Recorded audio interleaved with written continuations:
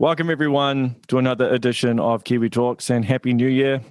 I'm honored to be speaking to one of the greatest composers of all time. You might know him specifically for Halo. Marty O'Donnell, how you doing? I'm doing good, Reese. Thanks, and thanks for the compliments. I appreciate that. That's all right. As a game composer, it's interesting to hear someone think of you as a great composer just as a composer. So I appreciate that. I really do. Well, you are often mentioned in GOAT conversations when people talk about top 5 composers or top 10 composers. You're always in there, right? Well, that's great. I don't necessarily get into those conversations, so I don't know how that happened. So that's great. Because how long did it take you before you became aware of how much of an impact your score for Halo became? That's a very interesting question. I mean, I knew that the score itself had a lot of power, and right from the beginning, right, even in 1999 when we first showed at Macworld in New York with Steve Jobs presenting, I could tell that the music had a big impact on people's interest in the game that hadn't been released yet. I was hoping I could keep that sort of interest and excitement from the music going.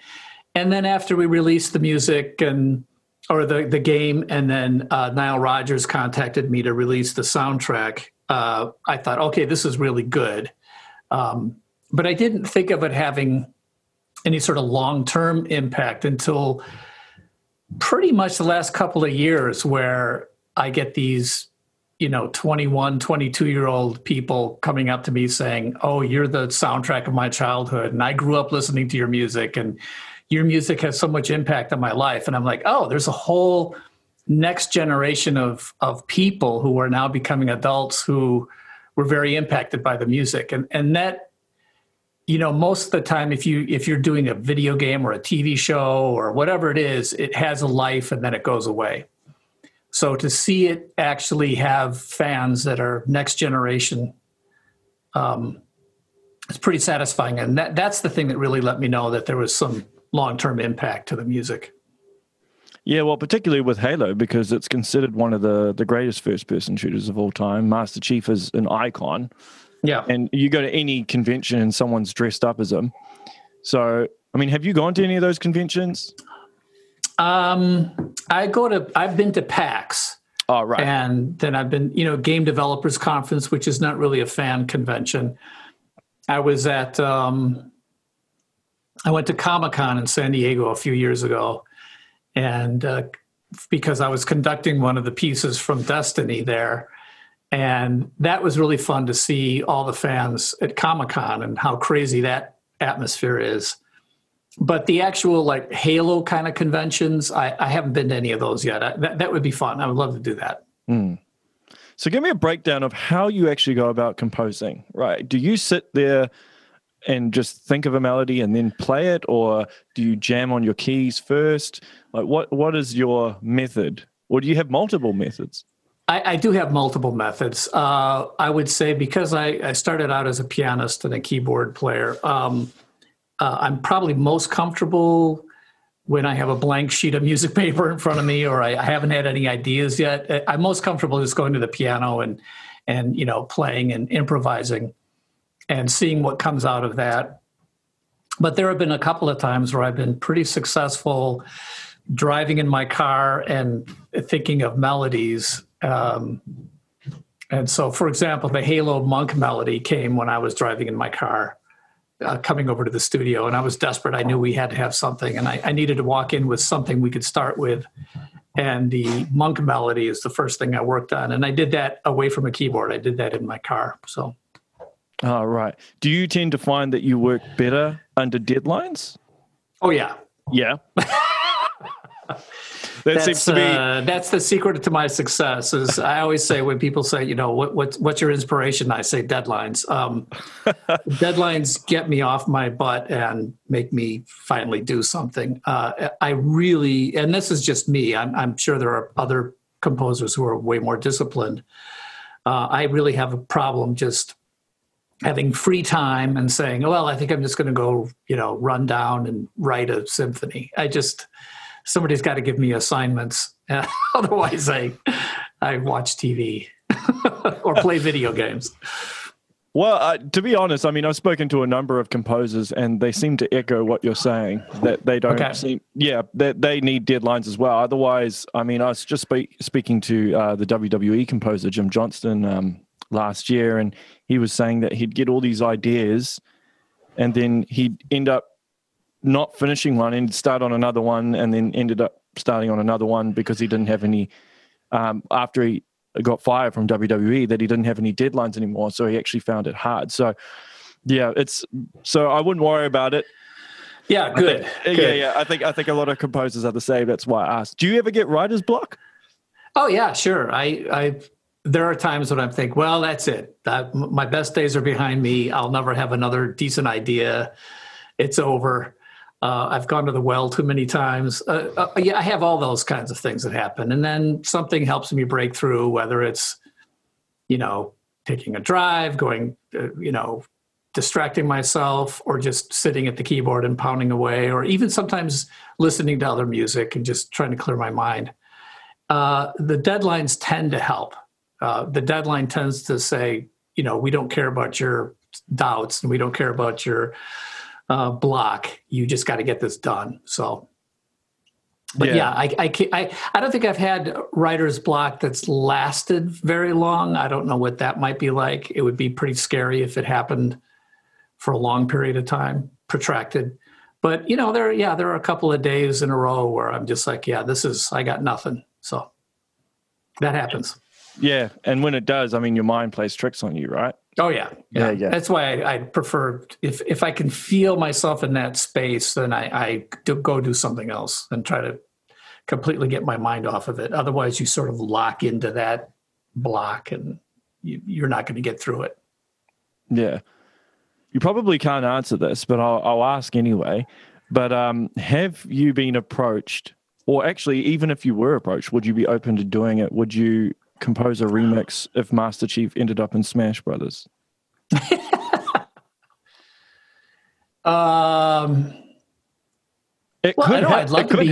love to be asked. Isn't Master Chief in something? He's in some sort of brawler. Master Chief shows up in different things.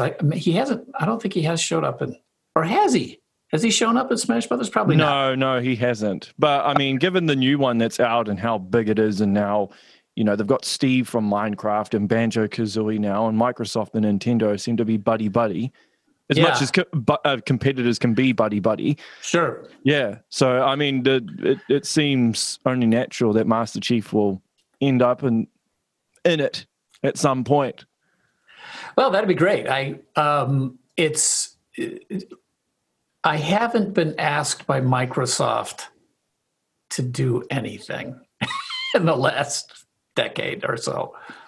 So I'd be surprised, because Microsoft, of course, still owns the IP, and they for some reason have not asked me to do anything. So I'd be surprised if they asked me, but if Nintendo asked me, that'd be great. I'd love to do that. Yeah. Okay. Well, maybe I can take a snippet of this and plaster it everywhere and see what happens. Okay. What was the evolution like of working with Bungie? So from the early days right up until the end, did the atmosphere change at all within Bungie, or was it more huge? Yeah. I've talked about this in some other interviews, but I mean, when I started with them, I met them in 1996. They were basically a small little company in the south side of Chicago, and they sort of ran their company like a dorm room. They were all in their 20s, early 20s. I was much older, already had a couple of kids, had an established business in downtown Chicago. I enjoyed working with them, but it was sort of a risky endeavor for my little company to not be working for advertising agencies or well-known producers, but to work for this little scrappy video game company. But it was fun. So it was very much a little engine that could kind of attitude, and a small crew of people, maybe about 26, 30 people total. And then it started getting more successful. And by 2000, it was bought by Microsoft. And then they moved everybody out to Redmond in the Pacific Northwest here in the States. I would say our attitude didn't become corporate, but we were definitely owned by the man. Microsoft brought, Microsoft brought discipline and, order, and of course, deep pockets. So just about anything we could think of doing, we were going to get funded, which was very cool. But then as more and more success over the next decade, and we spun out and became independent again, Bungie just grew. And by 2013, it felt like a completely different company to me. A lot of the original people that I knew were gone. We were pushing 650, 700 employees total. Things had just radically changed. And as far as I can tell, it's changed even more since then. So in the last 6-7 years, it's very different than what I remember. So I think of my time at Bungie, the way I like to look at it is sort of like Camelot. It felt like a very magical time. And that time is over, certainly for me and some of my friends who were at Bungie at the time. So I don't know what it's like there now. But does the bigger a company get, does the more politicking end up being involved? And particularly, I mean, I think of it, there's similarities, I think, between the game industry and, say, the film industry, where you might have, say, a director and then the film or the studio constantly interferes. Was that becoming a thing towards the end? Well, when Bungie was completely independent in Chicago, nobody interfered. So that was a lot of fun. And then when we got inside of Microsoft, it was our goal to not let Microsoft interfere. And for some reason, I didn't sort of see it at the time because I was part of that struggle to prevent the corporate heads and the suits at Microsoft from, trying to affect what we were doing. So I was part of that fight. And what was nice is that we won that fight almost all the time. We were able to stay independent of, and it was never a mean thing. Periodically we would hear from the suits at Microsoft what they wished we could do or what they wanted us to do, and we would just not do it, or we would tell them why our ideas were better. What would they tell you to do? Like, a lot of times it was, it was like, well, certainly you guys need to, finish the game in 18 months rather than 3 years. So, and we would just say, that's impossible. We can't. The game won't be good unless we get to finish it. And we still had to crunch. So it took us 3 years almost for every game that we did. Halo 1, 2001, Halo 3, Halo 2 was 2004. Halo 3 was 2007. So it took us 3 years to make these games. I would have loved to finish the game in 18 months. If there was a way to do that, that would have been great. It just didn't seem like it was possible the way we made games. So anything that they tried to get us to do, they would throw producers at us. They would try to get us scheduled a certain way. They just didn't ever seem to understand the creative process. I just don't think it's in Microsoft's DNA to truly understand what it's like to go from nothing to something and be creative. So all of our discussions and arguments with them were based on that kind of misunderstanding. And I don't really blame them. They're business people. They know how to make software. They know how to put schedules together and get things out on time and hit the fiscal year and do all that kind of stuff. And we were able to say, that's just not going to work. And they accepted it. I think our success helped them accept the way we did stuff, which was great. the funny thing to me is when we became independent and we had a relationship with Activision, who didn't own the Destiny intellectual property. Activision we didn't allow them to own the property. They were just going to be our publisher. I was on the board at the time with Bungie, and I thought, well, this is the ideal situation. We have deep pockets, but no pressure because they don't own the IP.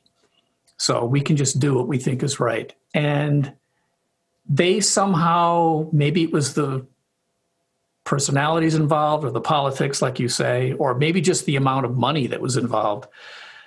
In my opinion, Activision got to have way too much influence over our process. And that was the beginning of the end for me, because I argued that was bad and that was wrong for us. And we shouldn't let Activision influence our process. And I remember at one point saying, when we were wholly owned by Microsoft, we acted more like we were independent and owned our own IP than we actually do now that we are independent and own our own IP. But, nobody listened to me. I sometimes wonder if it's better. I sometimes think it would be better if kind of the game developers end up becoming the people in the suits, because they have a fundamental understanding of game design and how it works and how much time it takes, as opposed to just having a business person or having someone that can kind of do both. But it seems like that's very rarely the case. Yeah, there have been attempts, gathering of developers, there are other creative developers who have thought, gee, if only we could just be totally in charge, it would be better. I haven't seen that be a super successful thing. There does have to be some sort of discipline and business considerations in order for you to finally ship. It's a little bit like the deadlines thing, where if you don't have deadlines, if you don't have like something you need to get out and sell, otherwise you can't eat. Like if you don't have some of that pressure, you tend just to sort of spin out and never complete anything. So I don't know. I don't know what the magic formula is. I don't know. It's interesting to me that in hindsight, I look back and I kind of feel like the situation we had with Microsoft was close to, I can't believe I'm saying this, but it was close to ideal, because they sort of realized that they really didn't have control over us, but they were willing to continue to fund us, even though it kind of ticked them off. And to a certain extent, I think they could put pressure on us, but they couldn't force us for some reason. So when I look back, I just say, hey, some of the best work I ever did and Bungie ever did, in my opinion, happened while we were wholly owned by Microsoft, which it's taken me probably 10 years to see that. Well, hindsight's always 20/20, yes, isn't it? Exactly, yes. Yeah, but I kind of feel Halo was kind of Microsoft's golden goose, so to speak. Mm-hmm. So maybe as a result of that, they, in a way, maybe wanted to give you more space because they saw how successful you had made the franchise. Well, how big it became. I use the goose as a metaphor, and the way I look at it is that the important thing is the golden egg, and Halo was the golden egg, but you can't be nice to a golden egg and get more golden eggs. You have to be nice to the goose in order to get more golden eggs. And the goose actually isn't golden. You look at a goose and it looks like every other goose. So you pay attention to the eggs it lays. And I remember saying this exact metaphor to Phil Spencer, and I think he agreed. He agreed that he and other officials, other suits over at Microsoft were kind of going to be as nice as they could be to the goose to see if they could get more golden eggs. Not everybody, not all the business people in the world actually see that. They tend to look at the eggs and just think they can get somebody else to crank out the same eggs. And what's the magic part is actually the goose that lays the eggs. And you never know why that particular goose is actually magic or good. There's nothing about the goose that tells you that it's going to do something great. So you just hope. It did it before, maybe it'll do it again. So just be nice to it. That's my metaphor. Great Be nice to the goose. Because were you considered a contractor or were you an actual employee? Because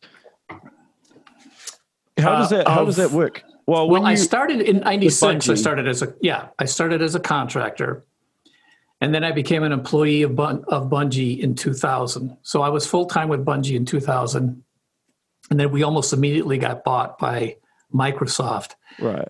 And so I was officially a Bungie employee for 10 days, and then all of a sudden I was a Microsoft employee.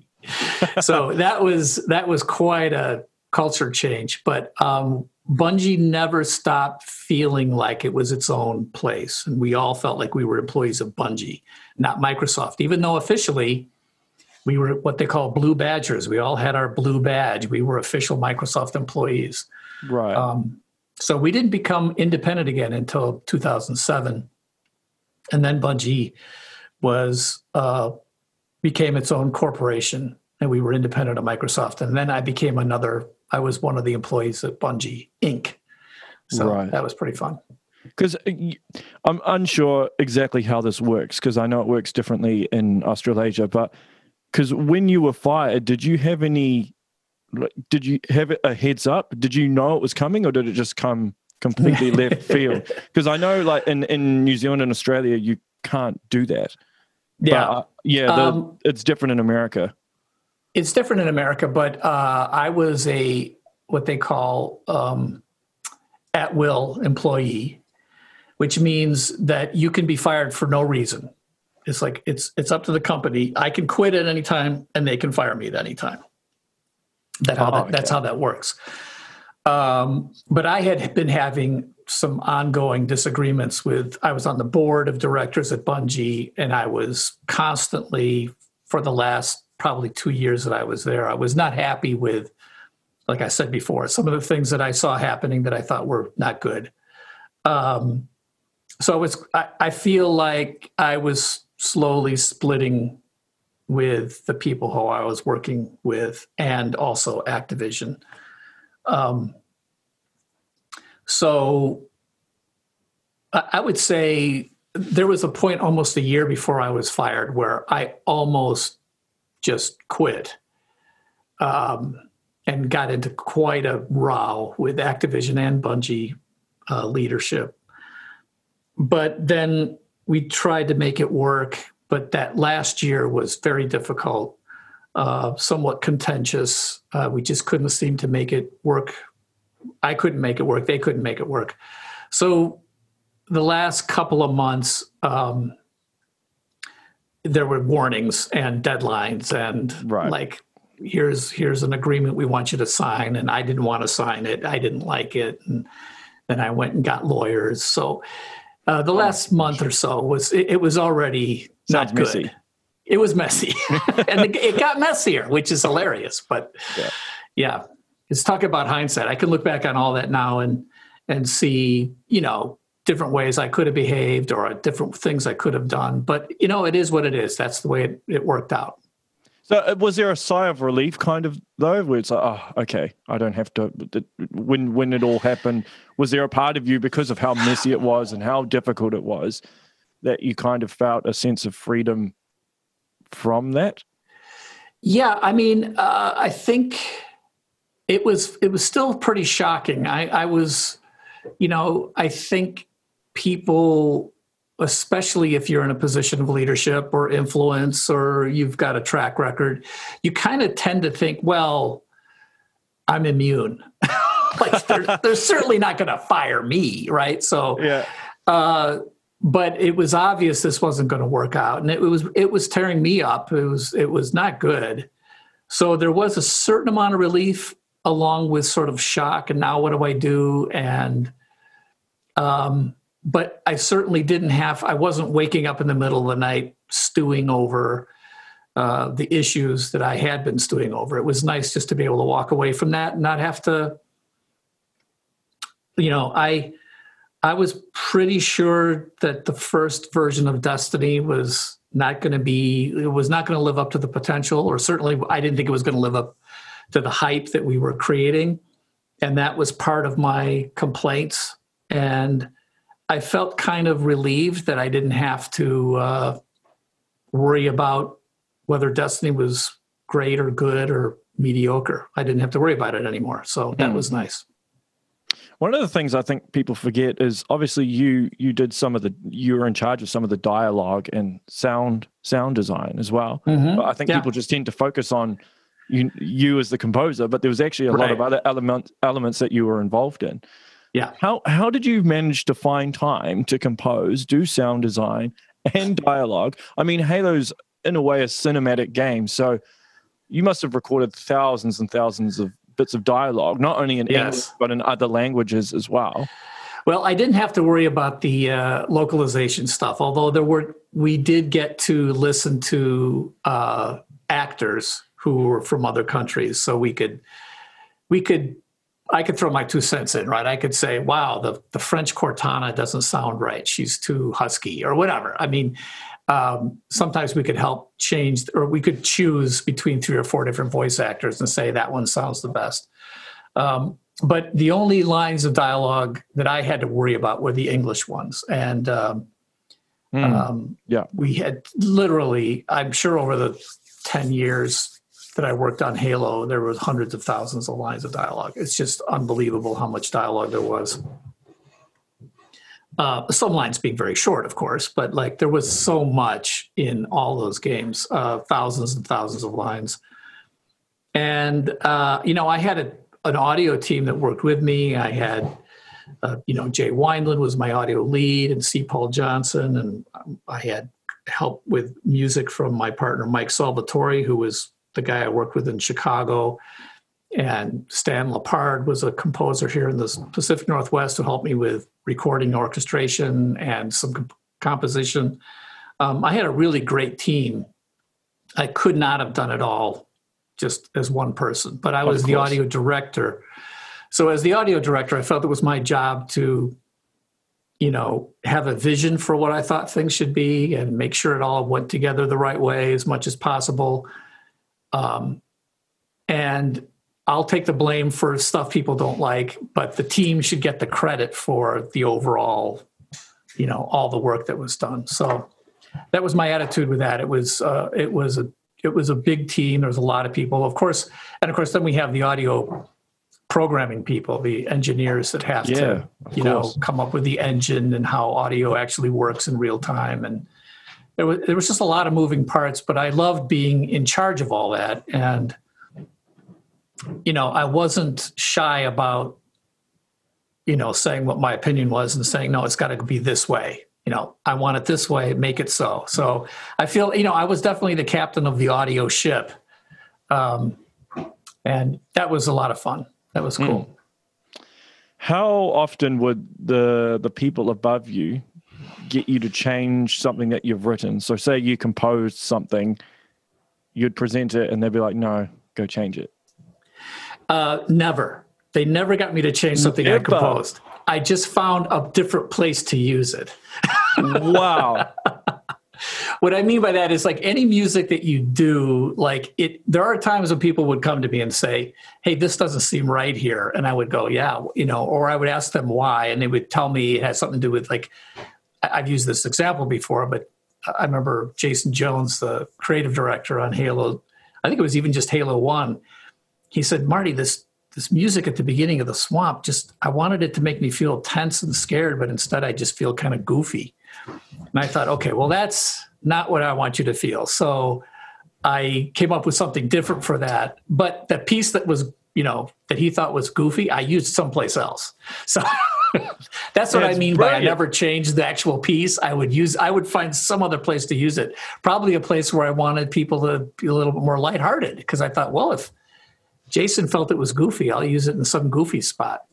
But I would change, I would work closely with designers and creative directors and art directors. And if they told me that the emotions that they were feeling were really off from what I was intending, I took that to heart and would figure out something else to do. Yeah, because in my experience, I'm a creative person as well, and I think sometimes creative people can be quite sensitive to criticism. Yeah. But in your case, I mean, if none of your stuff got critiqued to the point like this is terrible or anything, because other composers I've spoken to, they had to change stuff. But if you should get a medal or something if you never had to actually change anything, just chuck it in a different place. That's actually a brilliant way of doing it. Yeah, well, I think part of it was the fact that when I started working with the guys at Bungie, they were probably average 20 years younger than I was. So they had to sort of like respect, I think, and I could throw around, my professional background and my educational background and sort of act like, well, who are you to question what I think is right? And I used that a few times, not too obviously, but I preferred keeping them a little bit, I didn't want them to ever get into the weeds and say, could you use cellos here instead of violas or something like that? If they ever were to say that kind of detail stuff, I would be like, you know what? You guys should do the music. I'm going to go find something else to do. I'll go someplace else. So I think they kind of knew that. I always made it clear that what I really wanted to hear was their emotional response to music that I was using or doing, and work closely with them to the most important thing was to give the player, enhance the player's emotional journey through the game. And if I felt like I could do that, I was pretty successful, and the people I were working with were very open to whatever my ideas were. And they had a lot of trust, which I really appreciated. So I've never had to go to some creative director and say, here's a bunch of music, what do you think? And then they go, well, I like this and this, I'm rejecting this, this, and this. And I know that happens with a lot of composers today, but it never happened with me. So I feel good about that. Would you ever do or transition to television or film? I did film and television in the first part of my career. I did commercials and film and some TV stuff out of Chicago. If the right sort of project came along, I would consider it. People's roles in television and film are so, narrowly defined that I'm not sure I would be happy doing that, or I probably wouldn't even be that successful. I don't know. It depends on if a director came to me and we hit it off and I could work kind of with the freedom that I'm accustomed to, I think it would be really great. I would love to do that. There was a point in time I remember where Peter Jackson and Neil Blomkamp were trying to get a Halo film off the ground. Yeah. And obviously nothing happened with it, and they ended up doing District 9. But was there any... But did they ever consult you at any point? Like, was there any part where they're thinking maybe Marty can do the score for the film? Was there any discussions at any point in time, or were you even involved in any of that process at all? I wasn't directly involved, although Peter Jackson came and visited Bungie Studios. So there's video of me showing Peter Jackson around and getting to meet Peter, and it was right around the time I think he was working on King Kong. And then a couple of our people went out and stayed in New Zealand at his place and talked about scripts. Oh yeah. They went way down the road. And the interesting thing is too, very few people know this, but I worked with an actor named Ron Perlman. Oh yes. Ron Perlman. Okay. Yeah. And he's he's actually close friends with, oh man, the name slipping my head. The Spanish sci-fi or horror guy. Del Toro?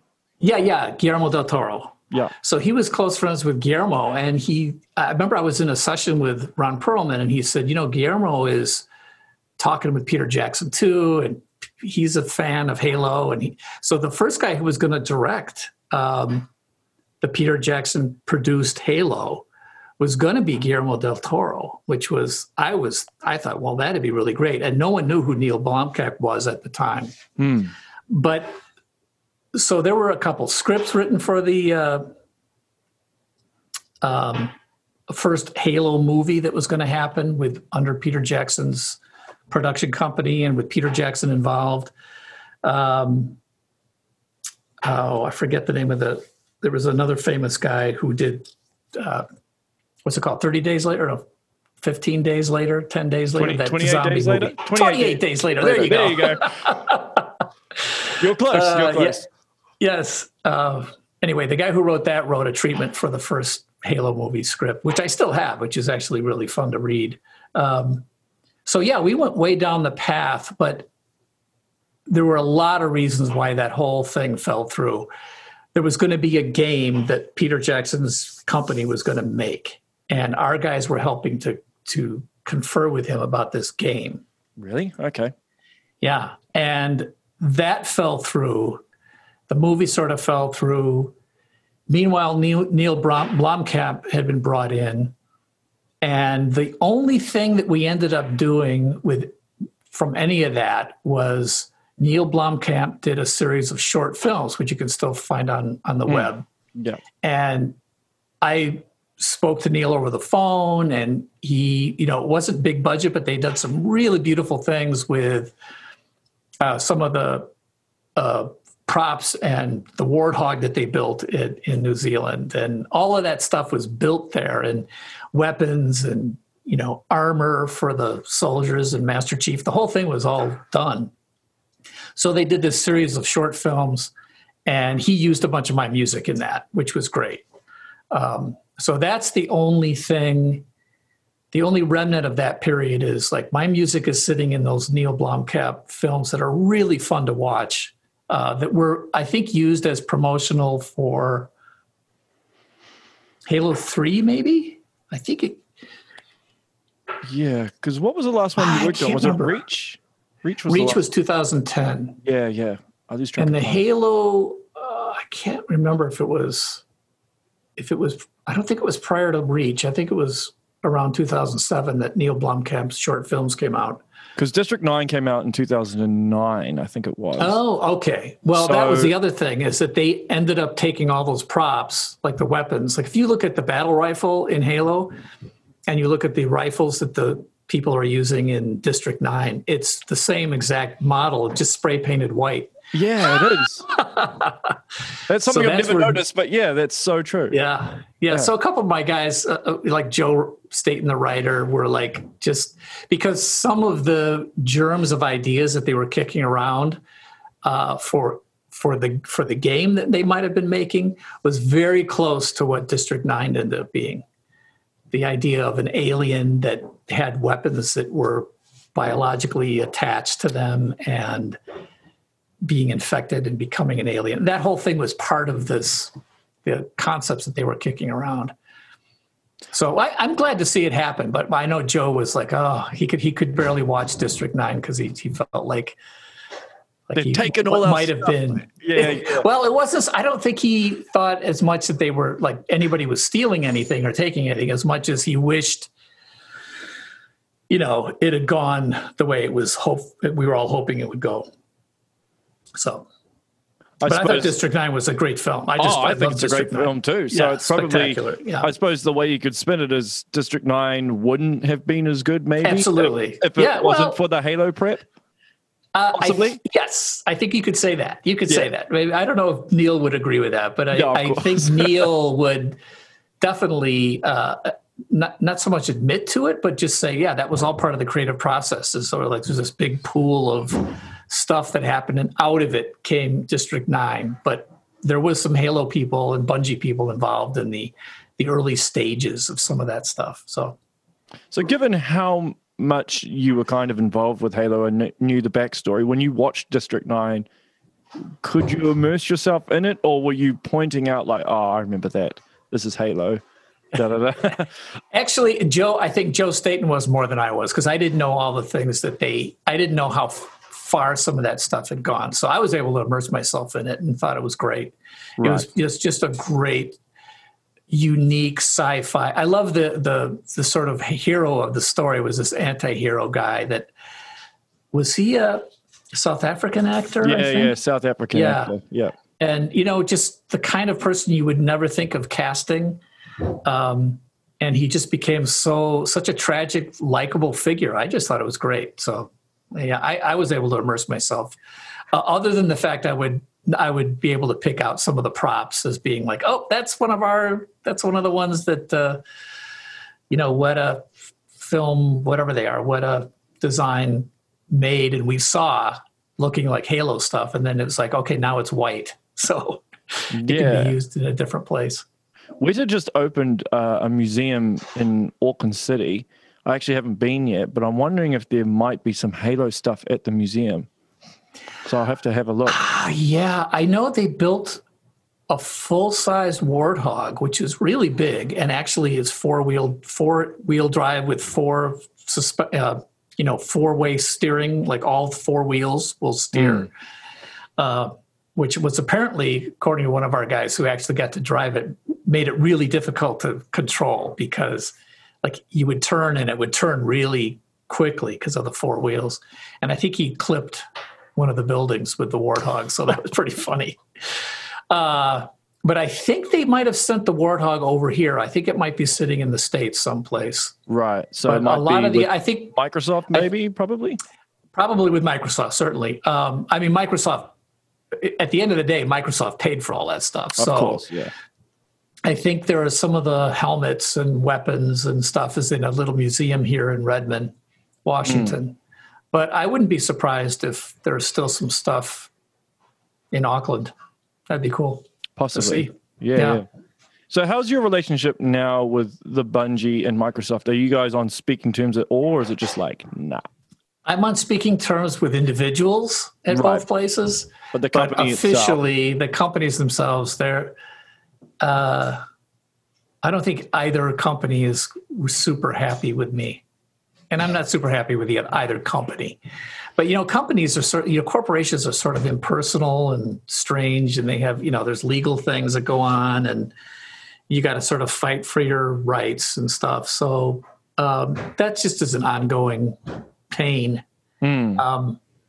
So, yeah, I don't have any sort of official relationship with either company, but I still know individuals at both places, and I'm still friends with people at both companies. So that's okay. Yeah.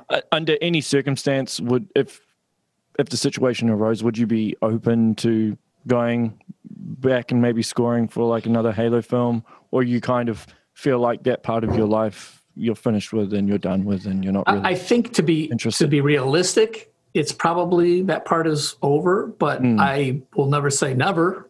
And if somebody were to come to me and say, hey, we've got this idea, would you consider working on this thing or helping with this thing from either company? I think I would certainly be open to it. So you never know. Different people change. The thing about companies is the people in the companies actually get swapped out. Sometimes they go, somebody who you had a problem with politically or didn't see eye to eye, suddenly they're no longer there. And somebody new comes in and they're like, why are we having trouble with Marty? And I'm like, I don't know. It's not my problem. Why don't you come talk to me? So I'm hoping, I always have hope for the future that something like that could happen with either company. Well, it's amazing how one individual or just a few individuals can influence the entire culture of an entire corporate structure, really. Yeah, absolutely. It really can. Yeah. No matter how big it gets. I mean, I remember even meeting Bill Gates at Microsoft, and there's no doubt in my mind that the personality that Bill had influenced from the top down just about everything at Microsoft. And Bill is not an individually, I have to be careful how I say this because I really like Bill. I got along with him. He was a cool guy. But I don't think he's a gambler. He's a brilliant businessman and a genius engineer, programmer, software guy. And also incredibly well-read. But he's not sort of naturally creative. I don't think Bill doesn't understand at its core level what it's like to just sit down and write music or paint a picture. I just don't think that's who Bill is. So he struggled with understanding that about people, which meant that I feel like the entire company of Microsoft struggled with that. Whereas Steve Jobs at Apple, I think he was more of he also had all of those cool business and software concepts, but he was, as an individual, he could be creative on a very individual level. So I think he had a different understanding and appreciation of individual creative people. And that's why Apple sort of reflects that and Microsoft reflects that. So here, in my opinion, you have two giant corporations, each whose legacy sort of reflects that sort of core fundamental personality of each of the leaders, Bill Gates and Steve Jobs. That's my theory. That's what I saw. Who knows? Yeah. Well, I find with geniuses, right, because they're geniuses, there's certain aspects maybe of the human psyche or understanding people on a fundamental level becomes a bit more difficult because they just think in a different way usually. Yeah. You can't have everything, right? No. Actually, I think you're right. I think with great power comes great responsibility. I think with genius, if you have like this huge wad of genius, there's probably some deficit like that normal people don't have. But the genius is here, but they have this deficit that you might not see for a while. But the deficits could be really great. So I think everybody's got deficits, but if you've got a really enhanced part of your talent and personality, there's probably a pretty big deficit someplace. So what's on the horizon for you? What are you currently working on, and what's the plan for the future? There were a few, especially this one of my favorite designers at Bungie, Jamie Griesmer, he had left Bungie a couple years before I had. Under slightly similar circumstances, he had sort of ticked off some of the leadership and had some fights. And anyway, he was gone, but I stayed friends with him, and he had been doing, he was at Sucker Punch, and he did Infamous 2, Second Son. And he had just, about the time I was fired, he had just left Sucker Punch, and he's like, hey, Marty, let's start a business together. Let's do a game development company. So we found another guy named Jared Noftel, who's a tech director, who's a programmer, and the three of us started Highwire Games. Highwire, yeah. And we did, our first title was a VR title for the PSVR called Golem. Golem, yeah. That came out a year ago. And then we've since also been working on a new title, which hopefully we'll be announcing. Our plan is to announce it sometime this month. So it's a new title. It's not VR. I think it's going to be pretty exciting for people when they see what this is that we've been working on now. We've been working on it in secret for the last couple of years, which is sort of frustrating, but that's the way the game industry goes. It takes so long to do something, and if you're trying to do something new, you have to keep it quiet. And anyway, that's what we're working on. How do you do it? So we it? have about 32 people in our studio, which is great, because one of the things we wanted is let's keep the company small. Jamie joined Bungie back in Chicago, like I said, when we were in the 35 people or whatever. So he and I both have very fond memories of what it's like to work on, substantial projects, but with a relatively small team. So we wanted to see if we could get back to that. So that's what we're doing. That's cool. Was there any inspiration by Lord of the Rings when you came up with the name Golem? Or is that just actually not, although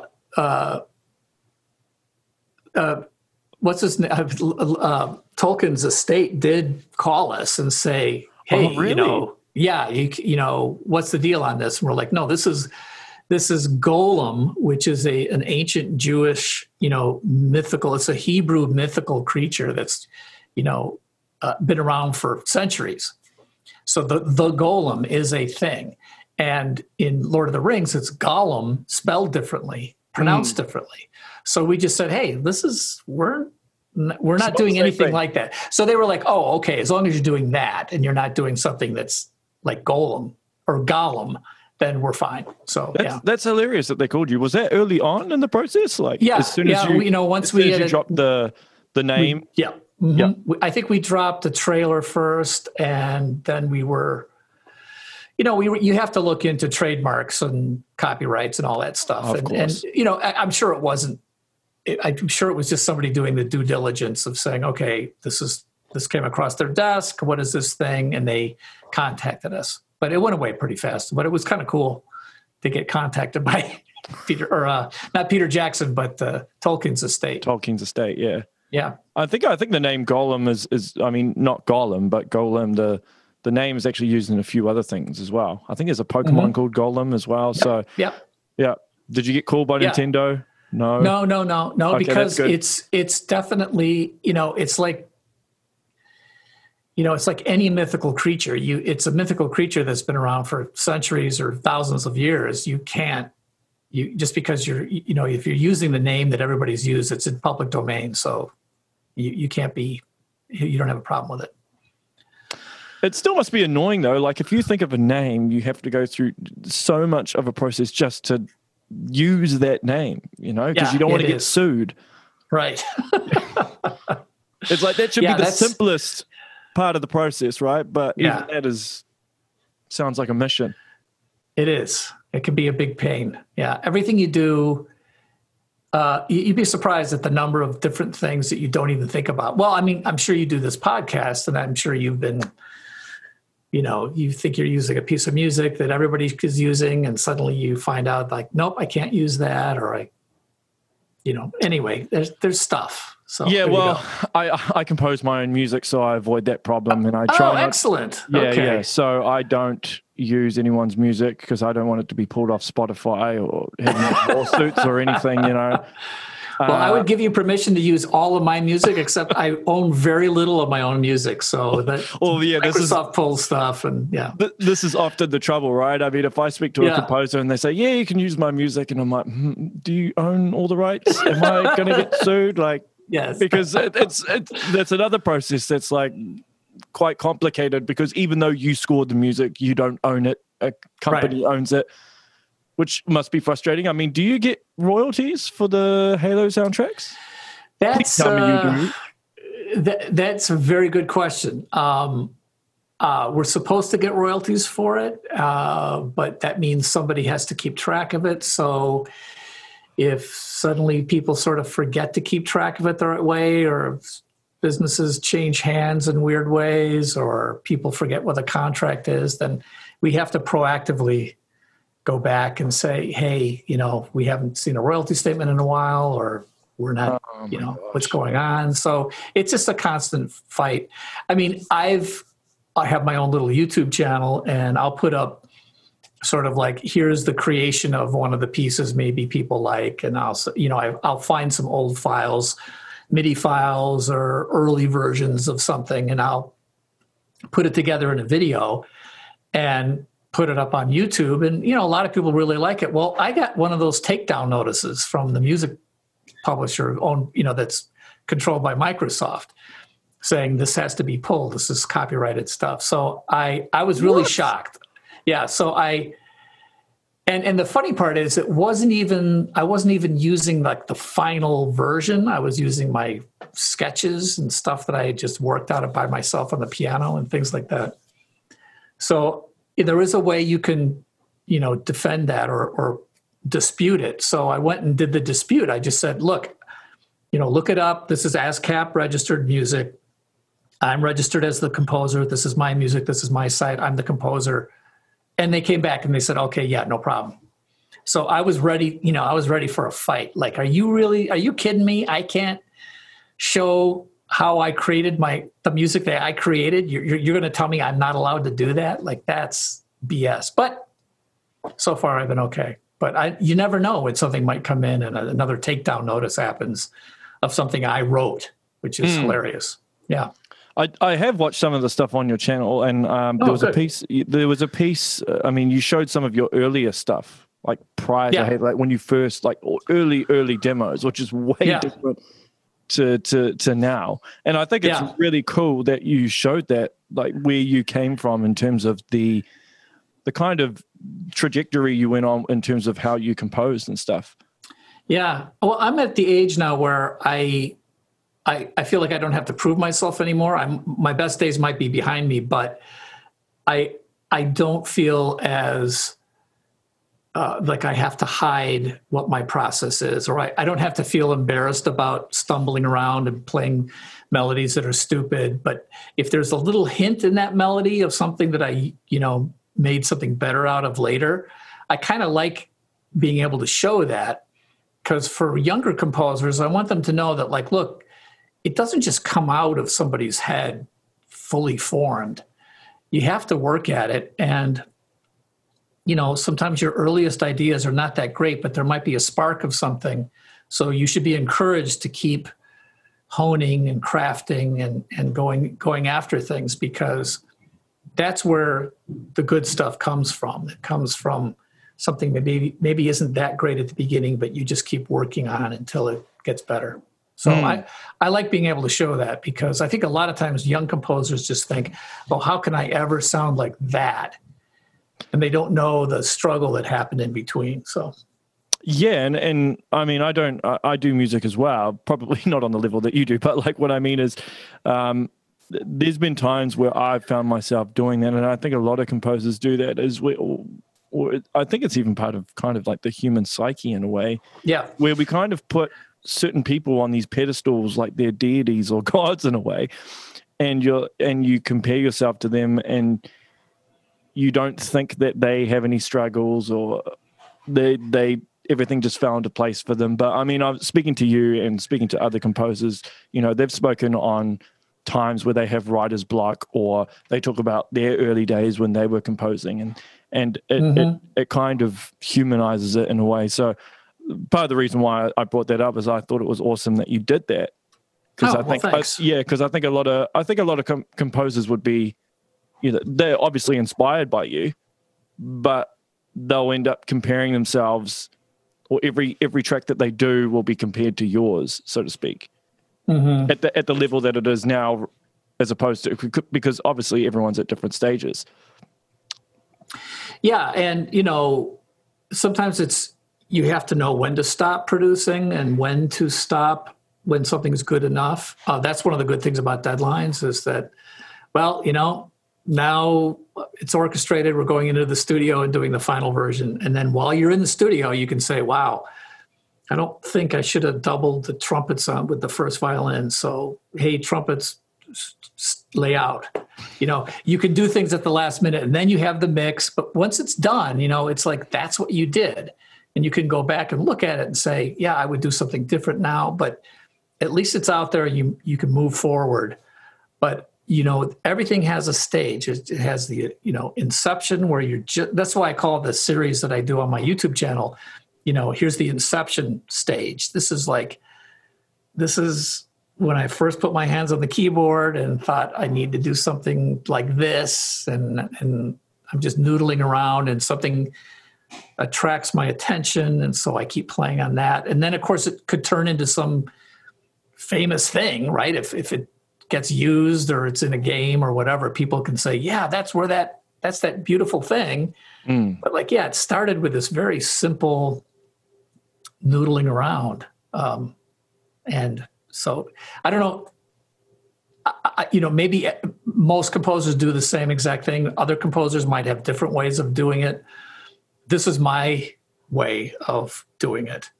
So I thought, well, I'll share that with people, and especially for younger composers, maybe it will resonate with people who are, maybe just getting started, or maybe a little discouraged, to know that your initial ideas are not necessarily genius, but you can work on them until they become pretty cool. So, yeah. Well, I think it's great. Did you? This will be my final question before we wrap up. But how did you find meeting your own expectations, or the expectations that fans put on the music for the games, right? Because obviously the Halo theme became very iconic. Was there a part of you that's like, oh my gosh, I've got to create something iconic with every game now. I've got to meet the expectations by fans. You know, trying to beat your own record in a way. I mean, I talked to David Wise about his Donkey Kong soundtrack, and that was iconic, and people using that, and then him trying to meet the standard as well. And it must be hard.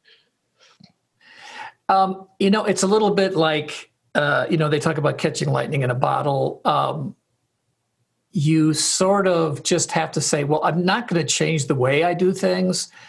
And I'm going to try to not let the pressure of like, oh, that's the most iconic thing ever. Like you just like, well, that's great. That's the one time that happened. I'm just going to keep crafting, you know, being a craftsman, being as artistic as I can, having as much integrity as I can. And if I never get another one of those iconic things, that's okay. I've had one or two, and that's cool. A lot of people don't get that. But yeah, if that's sitting on your shoulder the whole time you're trying to write, like, is this iconic enough? It's like, it's just too much pressure. So I just don't even think about it, to be honest with you. That's good. Because I think some composers, and not even composers, I think anyone that's kind of created something that becomes iconic or goes viral or anything, then there's pressure to try and do it again. I mean, I imagine Peter Jackson probably felt it with The Hobbit when he was trying to replicate Lord of the Rings. You know, just so much pressure involved. And it's like, well, do you change tact? Do you still do things the way you previously did it? Yeah. Because the expectations will be different now. So...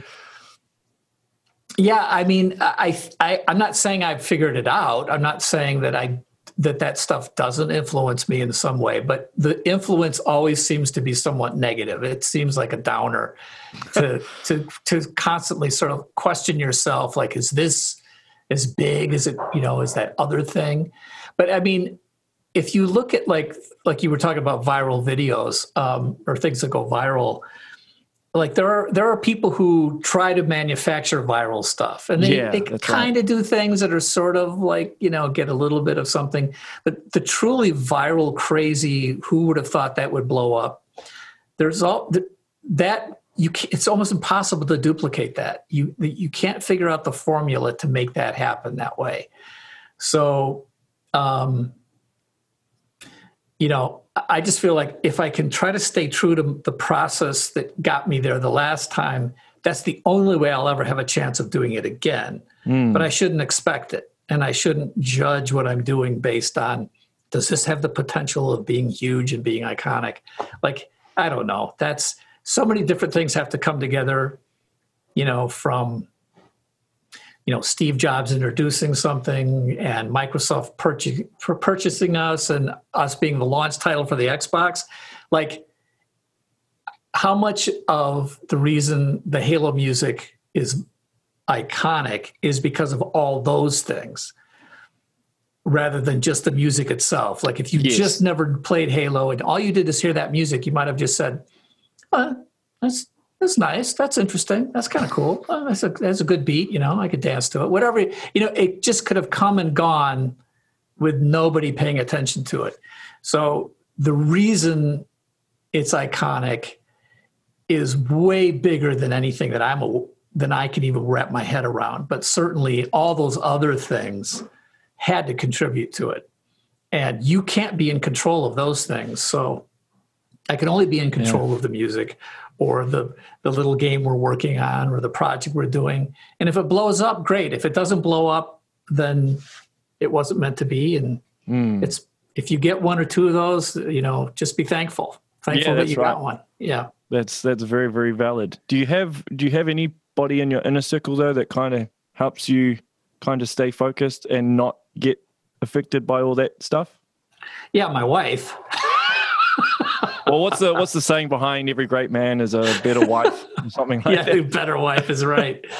Yeah, happy wife, happy life. That's right. You know, sometimes I'll run ideas past my wife, and you know, I ran the Music of the Spheres idea, which was the thing I ended up working with Paul McCartney on, and I had the initial idea for it, and I ran it by Marcy, and she was just like, "Marty, that's really good. You need to do that," and that was super encouraging. But there are other times when, you know, she's sort of like, "Well, yeah, that's okay, but have you Just what okay? about this? Just okay? Yeah, it's like why is it just okay? And then she keeps me grounded, like in a lot of different ways. She's a marvelous musician in her own right. She's a choral conductor. She conducted some of the choral music in Halo and Halo 2. So I really trust her judgment, and she definitely keeps me grounded. No doubt about it. That's cool. Well, that's a brilliant place to wrap up with a good compliment to the wife. Yes. So if anyone wants to follow all your stuff, where's the best place for them to do that? Well, highwiregames.com. Yeah. But we don't spend a lot of time saying anything to anybody there. We've been under the radar for so long. But if they go to Martin O'Donnell YouTube channel or Marty the Elder on Twitter, that's usually where they'll find out what I'm doing. And the Martin O'Donnell YouTube channel is where I put anything, anything that I think might be interesting, I put up there. So that's the best place. Cool. Well, hey, Marty, this has been amazing. Thank you so much for taking time out to do this. And I'm looking forward to visiting New Zealand someday because it just looks and seems like it'd be such a great place to visit. I got to say, vacation, something. Yeah, well, let me know if you're down here. I'll see if I can hook you up with some deals or free hotel. That'd be great. Yeah. Okay, cool. I'll see what I can do. Pull a couple of strings, maybe. I don't know. We don't actually cool. We're not really dealing with COVID here, so everything's just kind of normal. Excellent. Yeah, because the borders are closed, so it's kind of. Well, then I might not be able to get in. Yeah, well, I mean, post-COVID. Okay. Yeah. All right, cool. All right, well, that's the show, everyone. Make sure you share, like, and subscribe. Follow Marty. He is the man. And, okay, and stay safe, everyone. Bye. Thanks. Bye.